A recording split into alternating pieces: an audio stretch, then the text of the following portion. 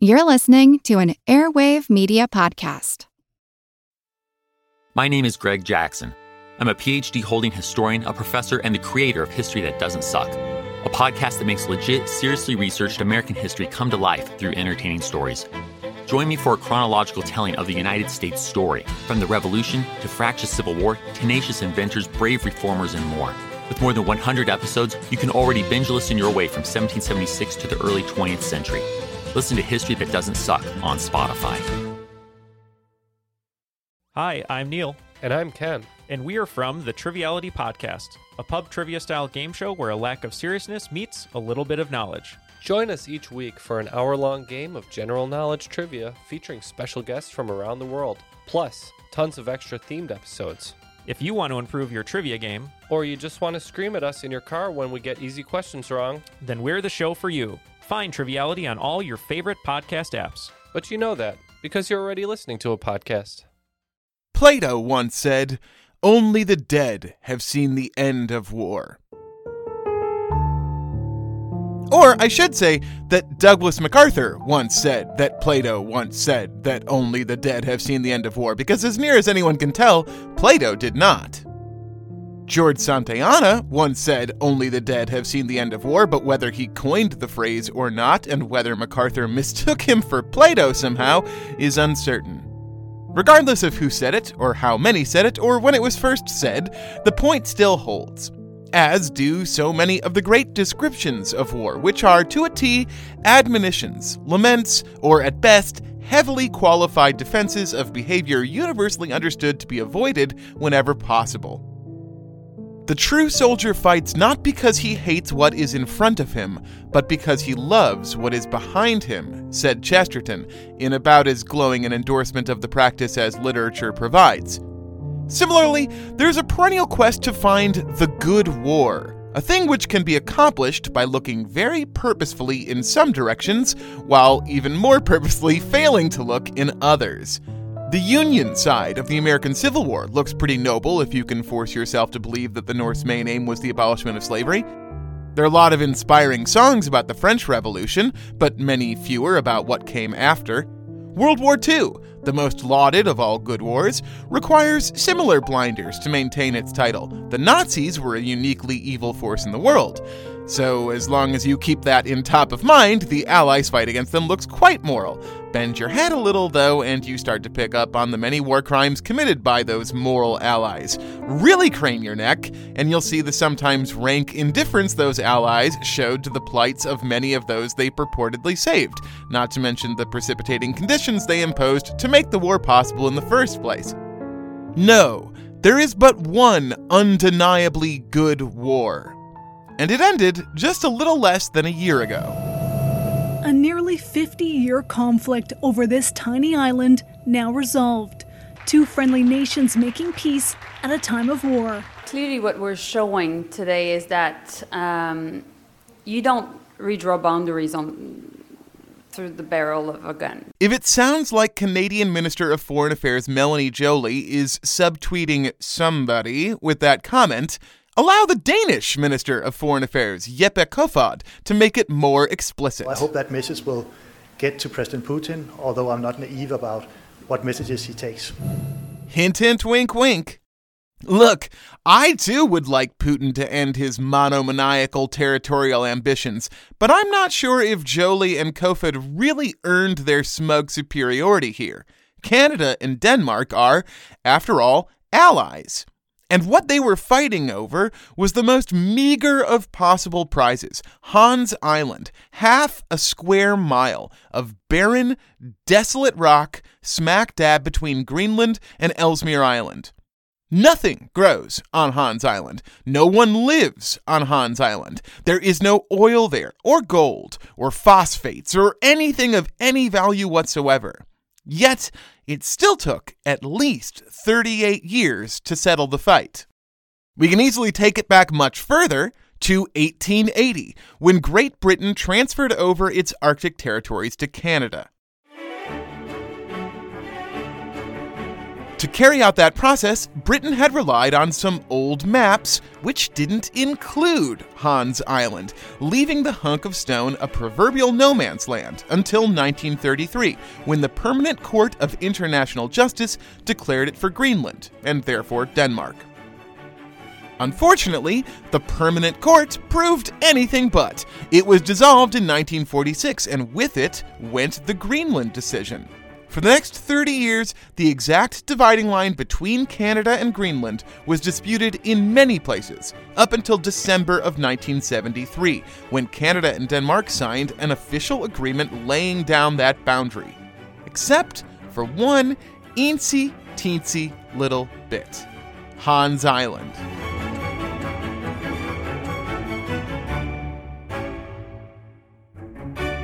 Neither country was willing to give up Hans Island, so it was left ambiguous in the 1973 agreement.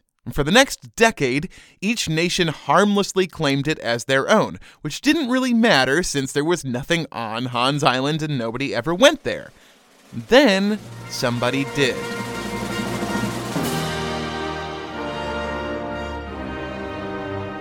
In 1984, Canadian troops landed on Hans Island. They erected the maple leaf flag there. They put up a sign reading, "Welcome to Canada." And, most provocatively of all, they left behind the surest sign of Canadian occupation: a bottle of whiskey.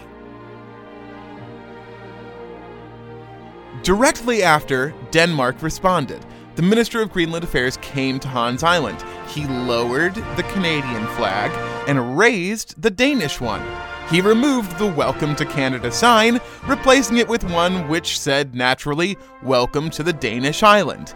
And did he take the whiskey? Friends, you know he did. But he left behind a fair exchange: a bottle of schnapps. These were the first shots, that's an inadvertent pun, in what has come to be known as the Whiskey War.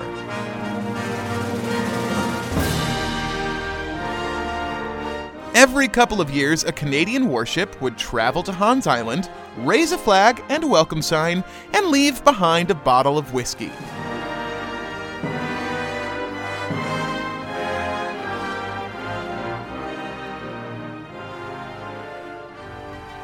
And every few years, a Danish warship would answer in turn, raising their own flag and sign and leaving a bottle of schnapps.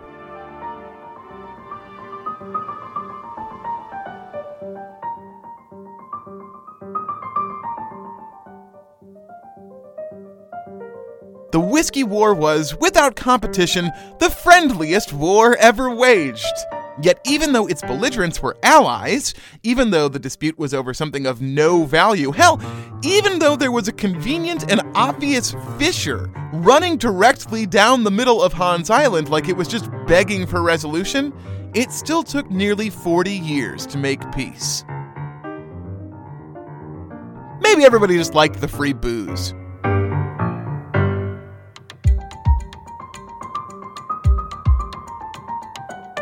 This is The Constant, a history of getting things wrong. I'm Mark Chrysler.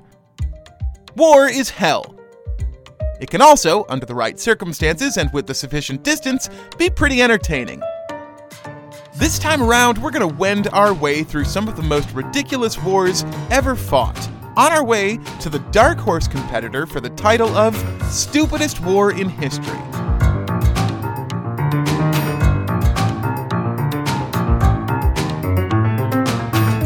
Today's episode, This Means War, Volume 2.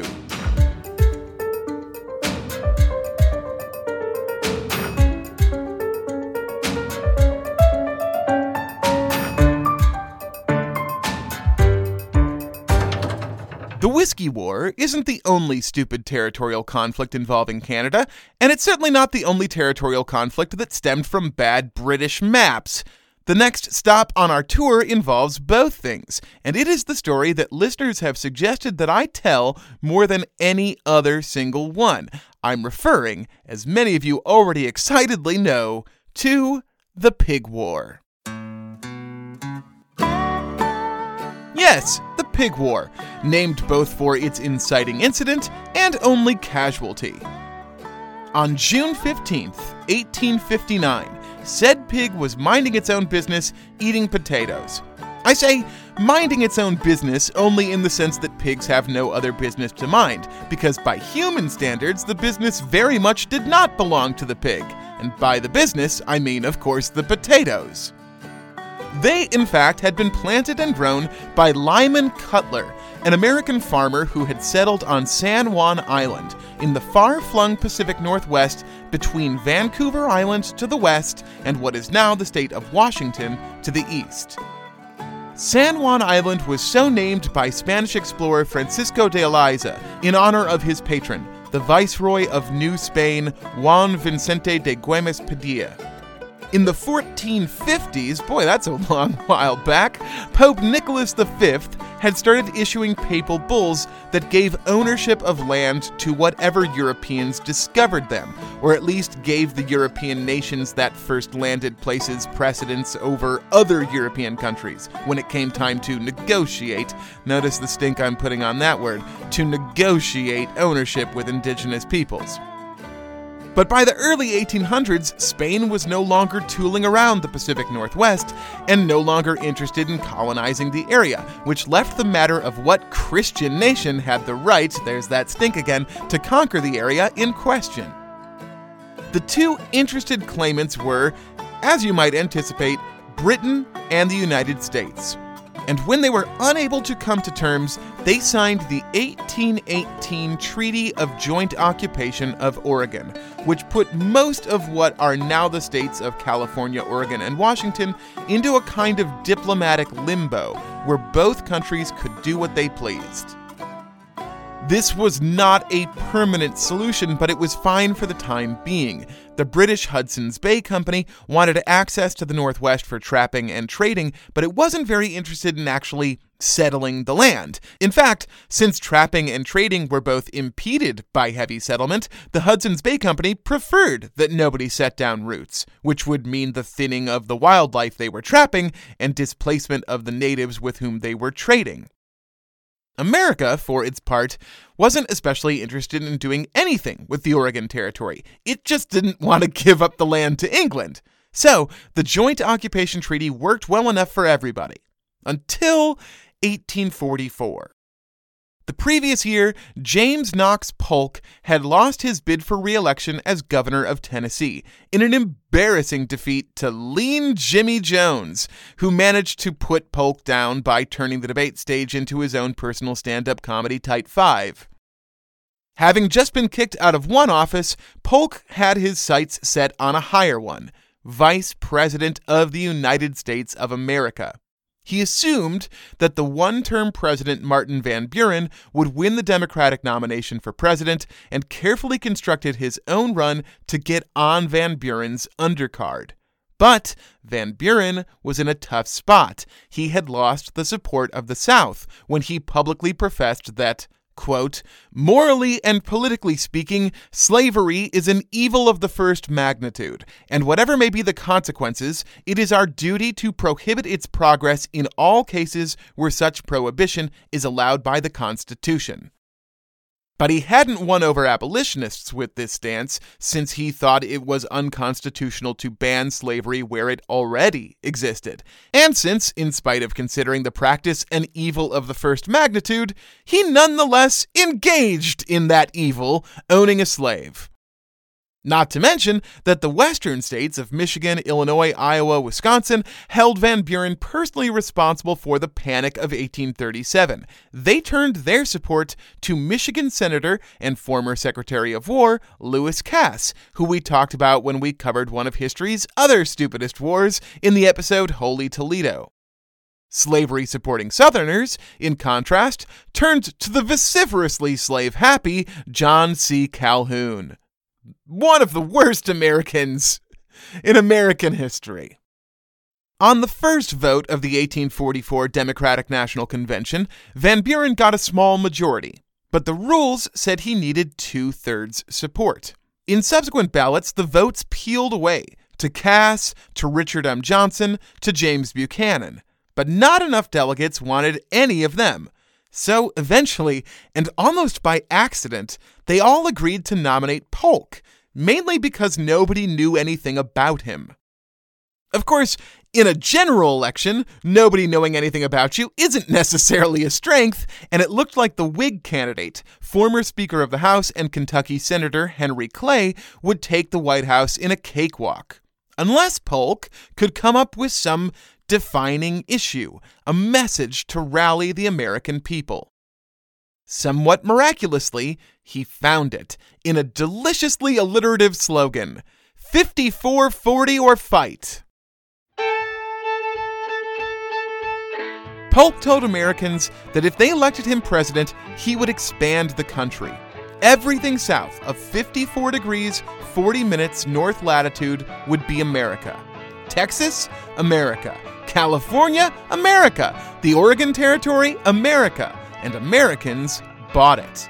They elected the otherwise obscure James K. Polk as their 11th president with the promise that he would take everything south of 5440 away from the British without compromise. Then he compromised. Worried that he would soon be fighting Mexico over Texas, and he would be too, President Polk came to the table with Britain and decided on a boundary 5 degrees south of his slogan. The border would run due west along the 49th parallel until it came to the west coast, at which point things got messy. The exact language of the Oregon Treaty divided the Northwest, quote, along the 49th parallel of north latitude to the middle of the channel which separates the continent from Vancouver Island, and then southerly through the middle of the said channel and of the Strait of Juan de Fuca to the Pacific Ocean. What neither the Americans nor the Brits knew when they wrote up that language is that the map they were working with was incorrect. It showed one strait between the continent and Vancouver Island, when in fact there are two, Haro Strait and Rosario Strait, and smack dab between them are the San Juan Islands. In 1856, now aware of the ambiguity, the U.S. and Britain convened a commission to settle the question of who owned San Juan Island. But while they were able to compromise on a number of other boundary disputes, the American and British commissioners came to an impasse on San Juan. The British said that Rosario Strait was the proper boundary. The Americans said no, it was Haro. They each had their technical explanations for why which worked better, but the key thing was that the British opinion gave San Juan to the British, and the American opinion gave it to the Americans. After a month of arguing, Admiral Provost of the British Navy offered a compromise to split San Juan right down the middle. His American counterpart, Archibald Campbell, refused. With the rest of the border properly delineated now, the two sides walked away, agreeing to disagree on who controlled San Juan Island. A small group of American settlers, including Lyman Cutler, started building homesteads on the south end of the island. Meanwhile, the Hudson's Bay Company established a camp on the north side of the island, Bellevue Farm, where they raised a small flock of sheep, not to mention, critically, a couple of pigs. One of which found its way into Cutler's potatoes on June 15, 1859. It wasn't the first time the American settlers had gotten into a tiff with the Hudson's Bay employees. It wasn't the first time the pig had gotten into Cutler's garden either, but when he found said pig in his garden that day, he also found a company man standing nearby laughing at his misfortune. So, Cutler grabbed his gun and shot the boar dead. He then found the owner of the murdered swine, Charles Griffin, and told him what had happened. The conversation did not go well. The legendary account is that Cutler said it was Griffin's fault, since he said Griffin had a duty to keep the pig out of his potatoes. And in the legendary account, Griffin responded that it was Cutler who had the duty to keep his potatoes out of his pig. No reason to think that ever actually got said, but it's too good not to repeat anyway, which is, generally speaking, the problem with history. What definitely did happen is that Cutler offered Griffin recompense for his dead pig. $10 seemed fair to him. Griffin countered, demanding that the pig was worth $100. Cutler said, "No way," and the bargaining got more, pointed. On the island at the time were two top-ranking officials with the Hudson's Bay Company, who soon confronted Cutler and told him that if he didn't fork over the $100, they would have him arrested.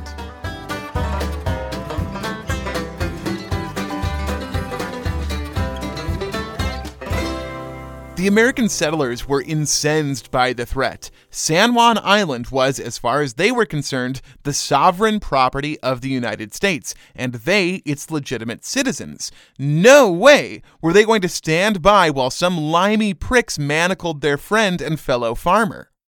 On the 4th of July, the Americans gathered at a cabin just up the hill from, and in plain sight of, Bellevue Farm. They got absolutely piss-drunk and erected a 55-foot tall flagpole. Then they hoisted Old Glory high above San Juan Island to flout their independence from the Brits down the hill.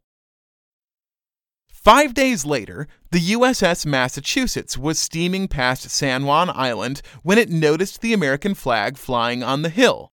On board the Massachusetts was its commander, Brigadier General William S. Harney, commander of the U.S. Department of Oregon. Either intrigued or concerned by the sight of the stars and stripes above an officially disputed territory, we will get back to Harney's motives in a few, he ordered the Massachusetts to drop anchor and bring him ashore to investigate. The settlers were all too happy to explain to Harney their position, and Harney was just as happy to hear them out. He told them to write up an official petition for military protection, which they then did. A week later, their support arrived in the person of Captain George Pickett. Yes, that George Pickett, along with 66 American soldiers from the 9th Infantry. Pickett's orders were to occupy the island and prevent the British from landing and arresting Cutler, but he did a piss-poor job of it. The British Navy had responded to Pickett's troops by sending 3 warships and 1,000 soldiers to threaten the Americans. Pickett set up camp near the settlers' flagpole, putting the 9th Infantry in direct line of fire from the 31 cannons of the HMS Tribune. Pickett then announced that he was ready to die for the island, saying, "We'll make a Bunker Hill of it." Around the same time, James Douglas, the governor of British Columbia, ordered an invasion of San Juan Island, but the captain of the Tribune, Jeffrey Hornby, took one look at the situation and realized if he took Pickett head-on, it was likely to plunge Britain and the U.S. into full-out war. He defied Douglas's order and instead called for a meeting with Pickett. Hornby walked away from their parley baffled. George Pickett seemed to him to be an idiot even by American standards. He was oblivious to how outgunned he was, and to the fact that he'd positioned his army as sitting ducks for Hornby's guns. He didn't seem to know anything about politics either, and made up some bullshit about San Juan being American territory and that he had orders from the president to go to war if need be. Pickett, Hornby concluded, was a moron. But morons, he knew, could be dangerous. If this yokel was truly willing to go to war over the island, he could make it happen by sheer moronic force of will, and Hornby wasn't happy to be seen as the adult in the room who started a war because of the intransigence of some American blowhard. Pickett, in contrast, left his meeting with Hornby feeling like any idiot would, smart. He felt that Hornby had given away his position when he informed him that his Navy had his guns trained on him, and brilliantly wrote to George Harney to say that he thought it would be smart to move his camp to somewhere less vulnerable. Harney responded, yeah, of course, and Pickett set up a new, less strategically useless redoubt at the south end of the island.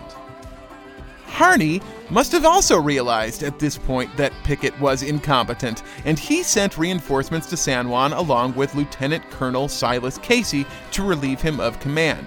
By August, Casey had a defensible redoubt with 14 cannons and 460 soldiers at the ready. The English had added 2 more warships too, totaling 70 cannons and more than 2,000 men. By now, Hornby's boss, Rear Admiral Lambert Baines, had arrived on the scene and firmly ordered that nobody start a war over, quote, a squabble about a pig. But it looked like things were headed that way anyhow. Both British and American settlers began pouring onto San Juan Island, both to see what would happen and to set up bars and brothels for the teeming throngs of restless soldiers. Since the island was by now entirely divided, it was basically a lawless zone, and a new settlement known as San Juan Town popped up in the middle of the island to serve as one big tax-exempt red light district for rowdy men from both nations. But the incredible thing about all this happening in 1859 is that although by the end of August there were thousands of soldiers committed to the cause of the Pig War and the shadow of full-fledged war hovered above the island, nobody in charge in London or Washington had any idea it was happening. Until September, when word finally made it to England. When British authorities did get word of the brewing battle, they were informed that Pickett had told Hornby that the American president was behind him. So, they then sent word to Washington, D.C. to ask said president what he meant by that. It was the first that James Buchanan and his Secretary of State, Lewis Casaubon, had heard of any of it. President Buchanan immediately dispatched the commanding general of the Army, Winfield Scott, to the scene to de-escalate things. Scott struck an arrangement with Admiral Baines to allow the establishment of a small British camp on the north end of the island, to reduce the number of American troops to match them in the south, and to remove that fucking stooge George Pickett from the scene entirely. For the next 12 years, San Juan Island sat under joint military occupation, in a state of Cold War that grew warmer over time. Neither the American nor the British soldiers had much to do other than get drunk and go whoring, which eventually they ended up doing together. Since there was basically no real law enforcement on the island and no way to collect taxes or duties, the civilian population swelled with libertarian farmers and merchant smugglers alike. With the outbreak of the Civil War, the American side winnowed in numbers, while the Hudson's Bay Company slowly broke down its stakes and left the area. The Pig War is an odd historical footnote, a story you can happily hear told by park rangers as an amusing anecdote if you go to visit San Juan Island today. But there are two aspects to it that are actually surprisingly important, and which get a lot less attention. One is how it ended, because the Pig War is an important event in the history of international law. We talked about this a bit back in the episode, What's So Funny About Peace Ship and Understanding, but if you don't want to go back and listen to that, what's important to know is that after the American Civil War ended in 1865, relations between Britain and the US fell apart, and it looked like the two nations were headed for war. Luckily, neither of them wanted to fight, so they came up with a pretty novel solution: international arbitration. Secretary of State Hamilton Fish, grandchild of the best-named constant character ever, Captain Preserved Fish III from Our Whales Fish, suggested that the countries give themselves over to a neutral third party, Kaiser Wilhelm I. At issue were a number of important disagreements, most notably charges by the Americans that the British had violated their neutrality during the Civil War, supplying the Confederates illegally with ships that had harassed and sunk American merchant marines. But among the less severe matters was the negotiation of ownership of San Juan Island, which the Kaiser eventually gave to the United States. The British decamped in 1871 in one of the first acts of international law that set the precedent for the formation of the League of Nations and then the United Nations down the road. The other important thing that gets glossed over about the Pig War is how it actually began. I mean, other than the shooting of the pig that provided its name. It goes back to what went through William Harney's head when he saw the American flag over the island. Because really, it was Harney and Pickett who were chiefly responsible for taking a domestic matter about a pig to the brink of war, and it's possible they did so just because they were nationalists who hated the British. Harney, in particular, really did hate the British, but he also really liked slavery. Unlike Pickett, who infamously got his ass kicked at the Battle of Gettysburg and again at the Battle of New Bern, Harney was a bit more ambivalent about the rise of the Confederacy and refused to join Robert E. Lee when given the option. But he was from Tennessee and had gained notoriety earlier in his life when he had beaten an enslaved woman to death in St. Louis. Fun guy. Abraham Lincoln didn't trust him to fight for the Union and refused to give him a commission. After the war, General George McClellan, who had been commander of the Union forces until he failed to take out Robert E. Lee after Antietam, started telling a story. McClellan had gone to West Point with Pickett. Pickett graduated last in his class, and he'd been on an Army survey mission of the Oregon Territory towards the beginning of the Pig War. McClellan told people that Harney and Pickett had purposely stoked the conflict, hoping that if they drew the United States into war with Britain, it would unify the country and prevent the Civil War. Later on, Pickett's widow, the author LaSalle Corbell Pickett, said the same thing. But Colonel Granville Haller, who commanded McClellan's guard, had a different theory.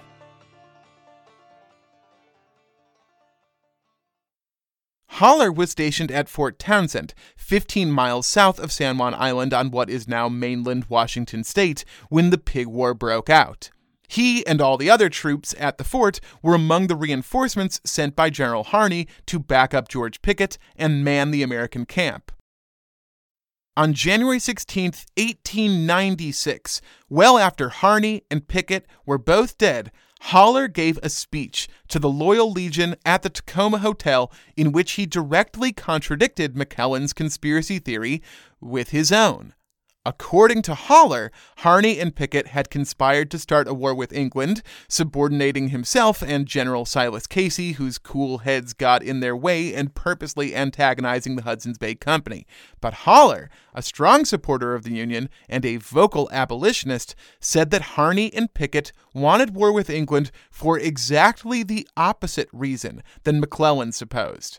That if they could force the United States into war with England, the South could secede successfully while the North was distracted. If Haller was right, that would make the Pig War the true beginning of the Civil War. Before Fort Sumter, before Harper's Ferry. And the first victim of that war, a pig.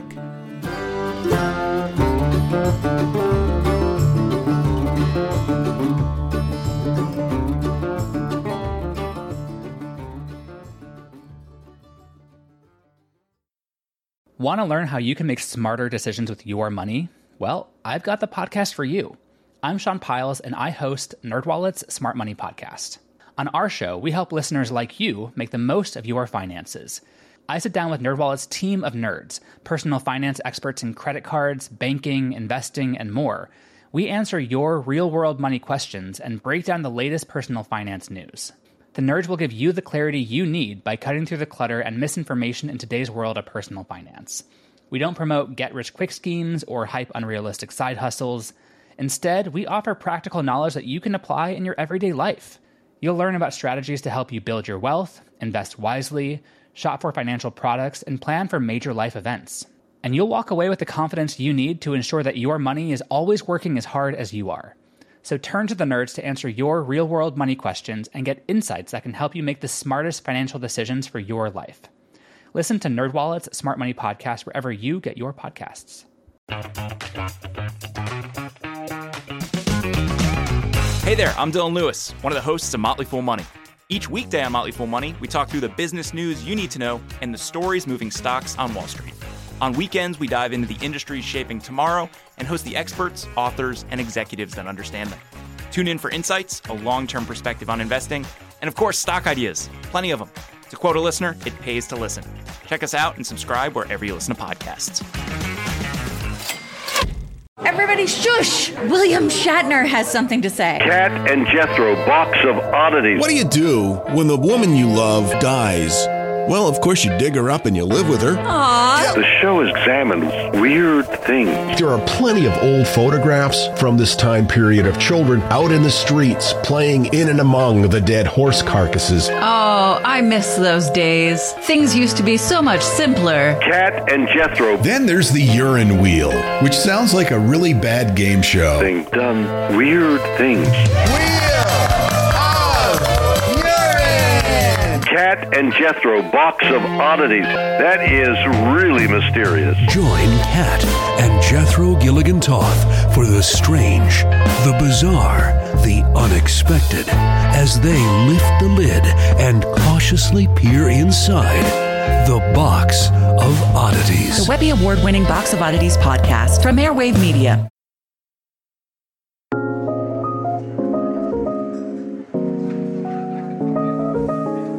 There are so many more stupid wars left to talk about. A conspicuous percentage of which, like the pig war, involve animals.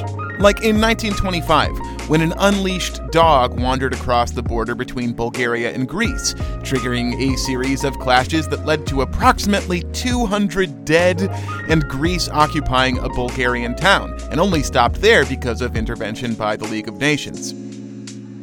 There have been a number of bizarre skirmishes over various marine life, like the Turbo War, that's turbo as in the fish, between Canada and Spain in the mid-90s, the Cod Wars between the UK and Iceland, which flared up repeatedly between 1952 and 1976, and, strangest of all, the Lobster War between France and Brazil in the early 60s, which saw the two erstwhile allies deploying large parts of their air forces and navies over the question of whether the eponymous crustaceans counted as living in the ocean or on the seafloor.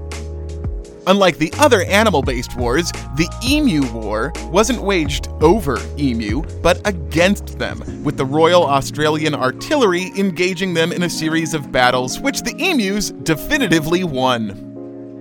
In 1839, France erected a naval blockade against Mexico over vandalism done to a French bakery in Mexico City in what came to be called the Pastry War. The War of the Bucket was fought over, yes, that's right, a bucket. The Ashanti Empire of what is now southern Ghana went to war with the United Kingdom when the colonial governor Sir Frederick Mitchell Hodgson attempted to sit on the golden stool which served as the literal seat of power for the Ashanti. They kicked the UK's butt and secured de facto independence until the formation of Ghana in 1957 in the War of the Golden Stool. My favorite stupid war short, the medieval military equivalent of an O. Henry story, is when Scotland launched a raid on the English city of Durham in 1349. Scotland had lost the Battle of Neville's Cross in 1346, and the Scottish King David II had been taken prisoner. But in 1349, the Scottish sensed that England was weak and distracted and returned to seize Durham. What they hadn't anticipated is that the reason England seemed weak and distracted was that it had just caught the Black Death. And at Durham, the Scottish soldiers caught it too. When they returned north, it killed a quarter of the country. There are dozens of good stories about wars like this, wars begun over trifles or concluded as follies, but I am trying my best to not tell every story in 5 hour-and-a-half-long chunks, so I'm going to give you one last war to chew on, one of the most ridiculous wars of them all, for reasons that are pretty nearly unique to it. The War of the League of Cambrai. This one is more complicated than any pig war or emu war. In fact, it is the complications that make it worth lampooning. So, follow the bouncing ball with me. 1508, Venice. Ah, Venice. Romantic, beautiful, progressive, idyllic Venice. Is there a better place in all the world to hang your hat? In 1508? Most definitely, because the Republic of Venice was surrounded by enemies on all sides, the most determined of which was Pope Julius II. Julius had chosen his name after the not terribly popish Emperor Julius Caesar, and his reign really was modeled after his namesake. He was a hard-drinking expansionist conqueror, nicknamed the Warrior Pope. After he died in 1513, we will get there, Erasmus of Rotterdam published a satire that summed up the life, works, and thought of the Warrior Pope, Julius Excluded from Heaven, in which the pontiff argues and threatens St. Peter to try to get himself into heaven, defending his drinking, warring, corruption, and pedophilia by saying he had the power to forgive his own sins. When St. Peter is unconvinced by Julius's arguments, Julius walks away from the pearly gates with a promise that he'll be back after he raises an army to invade heaven and dethrone God. So that gives you an idea of Pope Julius II. In 1508, he was brooding over the Romagna, a region of northern Italy that had been controlled by Caesar Borgia, who was both a former cardinal and the illegitimate son of a previous pope. But he had been dethroned in 1503, and the lords of Romagna had asked Venice to take over the area. Pope Julius II, however, felt that he should rule over Romagna, and had been trying to work out how to do so since he came to office. He'd threatened Venice, which had responded with a potential compromise, giving papal control to Romagna's port cities, but keeping the rest of the region for itself. So he'd threatened again, this time louder, and Venice had blinked, giving over a number of cities to Rome, but that wasn't enough either. So, Julius told Maximilian I, king of the Romans, that he should destroy Venice for him. If, said Julius, Maximilian could get through Venice to Rome, he would elevate him to Holy Roman Emperor. So, in 1507, Max had hatched a plot. He told Venice he was just going to pass through to meet the Pope. Nothing to worry about, ignore the massive army. Venice hadn't bought the ruse. The two went to war, and Venice had repelled the empire by the end of the year, even taking some of it for themselves. Well, that's enough of that, said Pope Julius. He called on all Christian nations to band with him and wipe the Venetian Republic off the face of the earth. He produced a map of what the region would look like once Venice had been defeated. Maximilian would get the northeast, including Verona, Vicenza, and Padua. Louis XII could take the northwest for France. Ferdinand II would eat the heel of the Italian boot for Spain, and the Papal States, naturally, would get the rest. Louis, Ferdinand, and Maximilian took a look at the map and thought it seemed like a pretty good deal, so together they formed the titular League of Cambrai and declared war. So far, this is standard medieval politics, a bunch of nations banding together to seize their neighbors' lands. But we're getting close to the first weird turn. It was May of 1509, and the war was on in earnest. The French invaded Venice from the northwest, where they met with a fearsome army under the legendary command of Bartolomeo de Alviano and Niccolo de Pigliano. Bart and Nick were both accomplished military strategists, and they were cousins to boot. They also didn't get along. They had very different ideas of how to fight France, and neither was willing to back down. Bart advanced on Louis's army, hoping to end his advance at Agnadello, a feat he could only hope to accomplish if Nick's forces joined him, so he wrote his cousin and requested they come meet up with him. But Nick thought that Bart should back down and meet him to the east. "No, you come meet up with me," he ordered. Bart didn't listen, and his outnumbered army was massacred by the French at Agnadello. When word of the disastrous defeat got back to Nick's army, they panicked. Most of them abandoned, and Nick had to retreat to within the walled city of Treviso. With neither of the cousins on the field, the northeast was left undefended too, so Emperor Maximilian stepped into the game, stomping over Padua, Verona, and Vicenza without resistance. Pope Julius not only took the opportunity to march on Romagna, he went a step further and issued a papal bull excommunicating everyone in Venice, the entirety of Venice. This spooked Alfonso d'Este, the Duke of Ferrara and husband of Lucretia Borgia, who then joined the League against Venice. The Spanish made their entrance, joining Maximilian to put down a revolt in Padua. By November, the Venetian army was all but entirely defeated, and the Senate came to the table to negotiate peace with Pope Julius. Julius, true to his caricature, was an asshole about it. He not only demanded the Romagna, but that Venice relinquish authority over all Catholics in the whole country, and compensate the Papal States for the cost of the war, too. With little choice, Venice acceded to Julius's demands, but secretly, the Senate agreed to betray the terms as soon as they got the opportunity. But forget about that. The war was over. Venice defeated. The Pope triumphant. Ferdinand of Spain backed down. Emperor Maximilian of the Holy Roman Empire backed down. King Louis XII of France did not back down. He continued to annex more Venetian territory along with d'Este and the Ferrarians.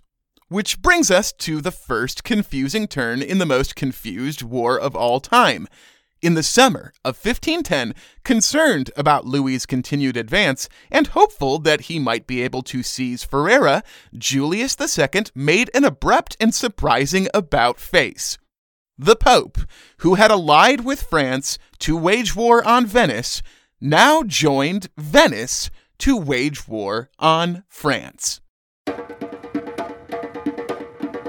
It didn't go well for the new alliance. Julius called upon the Swiss Guard to take care of King Louis while he dealt with Duke Este, who, in typical popish style, he excommunicated. But the newly hellbound d'Este managed to destroy the Venetian army, and when the Swiss Guard got to Lombardy, Louis simply bribed them into turning back around. With France and Ferrara trampling all over Venice and straight towards the Papal States, Julius called for all Christian nations, who had until recently included France and excluded Venice, to rejoin a new fight with Venice and against France. Sure thing, said King Ferdinand and Emperor Maximilian of Spain and the Holy Roman Empire. They turned around and headed back for Venice, this time to fight against the French they had just gotten done fighting with. But that wasn't all. The Swiss, no longer able to be bribed away, also came back on the scene. Then, King Henry VIII of England was like, "Oh shit, are we going to war with France? Deal me in." And then, King James IV of Scotland was like, "Oh shit, are we going to war with England? Deal me in." And he joined up with France. So, just to reiterate, the war, which had begun in 1508, as Venice versus the Pope, France, the Holy Roman Empire, and Spain had totally reshuffled and drawn cards, so that by 1511, it was France, Scotland, and Ferrara against the Pope, Venice, Spain, the Holy Roman Empire, Switzerland, and England. The War of the League of Cambrai had dissolved and been replaced like a bankruptcy, slowly, then all at once, into the War of the Holy League. France was totally outmanned by the newly formed Holy League, but King Louis had a single ace up his sleeve, his nephew, Gaston de Foix, a young and brilliant military commander who came to be known by the intimidating sobriquet, the Thunderbolt of Italy. The Thunderbolt managed to defeat the Papists, the Venetians, the Swiss, and the Spanish, and for a brief moment it seemed France would run the table. But then Gaston's horse stumbled during a cavalry charge. He fell off, got up, and was promptly shot in the face. Without the Thunderbolt, France couldn't win. The Swiss took back Milan, the Spanish retook Florence, and King Louis, facing facts, withdrew back across the Alps. Venice was saved.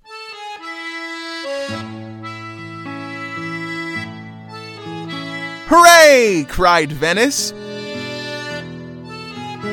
Not so fast, cried Pope Julius. Hey, Emperor Max, he said, now that France is out of the picture, why don't we just go back to Plan A and take all that stuff we wanted? You're the boss, responded the Holy Roman Emperor. Venice protested, of course, but Pope Julius again threatened. And get ready, because we are almost to bizarre turn number 3, right after Bazaar turned 2.5. The Republic of Venice, which had been invaded by France and the Papal States before joining forces with the Papal States to eject France, was now being threatened by the Papal States. If it didn't accept Julius's terms, he said, he would create a new alliance to attack Venice with France. But that didn't happen, because before it could, Venice, who, remember, had been fighting France and the Pope, before it began fighting France with the Pope, now aligned with France to fight the Pope. The first phase had been called the War of the League of Cambrai. Then there'd been the War of the Holy League. By the third phase, nobody even bothered giving it a catchy title, because who could keep anything straight at this point? France crossed back over the Alps, this time to join Venice, Ferrara, and Scotland to defeat the Papal States, which were still joined by Switzerland, Spain, the Holy Roman Empire, the Swiss liberated Duchy of Milan, and England. While King Louis had the French army in Venice, King Henry invaded France, so King James invaded England. He was promptly killed at the Battle of Flodden, knocking Scotland out of the war. Pope Julius died of fever, and his successor, Pope Leo X, seemed a little at a loss for what he was doing. The Spanish were on the ball and pushed the Republic of Venice back almost to the walls of the city of Venice itself, before realizing that they didn't have the boats to keep on. On the brink of success, Spain turned around and left. King Henry, getting the sense that there was nothing in this for him after all, gave up, made peace with France, and went back across the Channel. King Louis died, and his son-in-law, Francis I, became King of France. Ferdinand II died, and Charles V became King of Spain. Francis and Charles made peace, and Spain was officially out. Francis marched back into Italy and defeated the Swiss, and kept on pushing until finally, in 1516, the new Pope Leo made peace with Francis too. Emperor Maximilian tried to take on Venice and France alone for a hot minute, but it didn't work, and the Holy Roman Empire gave up on their claims, finally ending the war. It was the end of 1516, and Italy had been under siege for more than 8 full years. More than 10 countries had been involved, and most of them had changed sides at least one time. The sides were so porous, in fact, that it's kind of difficult to say who betrayed whom at any particular moment. Because the sides and battles were so tangled and confused, and the records so poorly kept, it's hard to get a solid sense of how many people died in the course of this madness. 10,000 Scots, including King James, of course, died at Flodden alone, and that was the war's smallest front. I've tried to do some rough math, and I think it's safe to say that there were at least 100,000 direct casualties. When the dust had all finally cleared, the prize for all that death, betrayal, and confusion was plain for everyone to see. The borders of Venice, Spain, France, England, Scotland, the Holy Roman Empire, Ferrara, Milan, Navarre, Switzerland, and the Papal States hadn't budged an inch.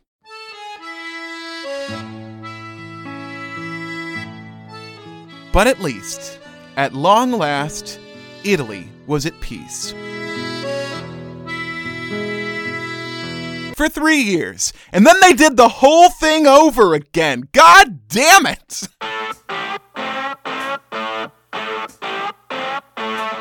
That is the stupidest war ever fought.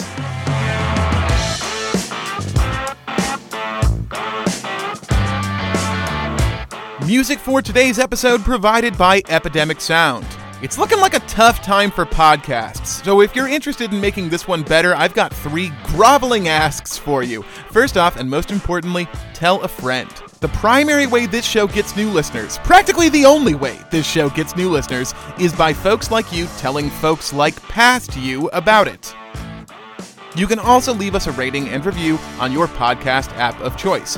Lastly, you can sign up to support The Constant financially by heading over to patreon.com/theconstant. In exchange, you'll get early and ad-free versions of new episodes, as well as monthly bonus content.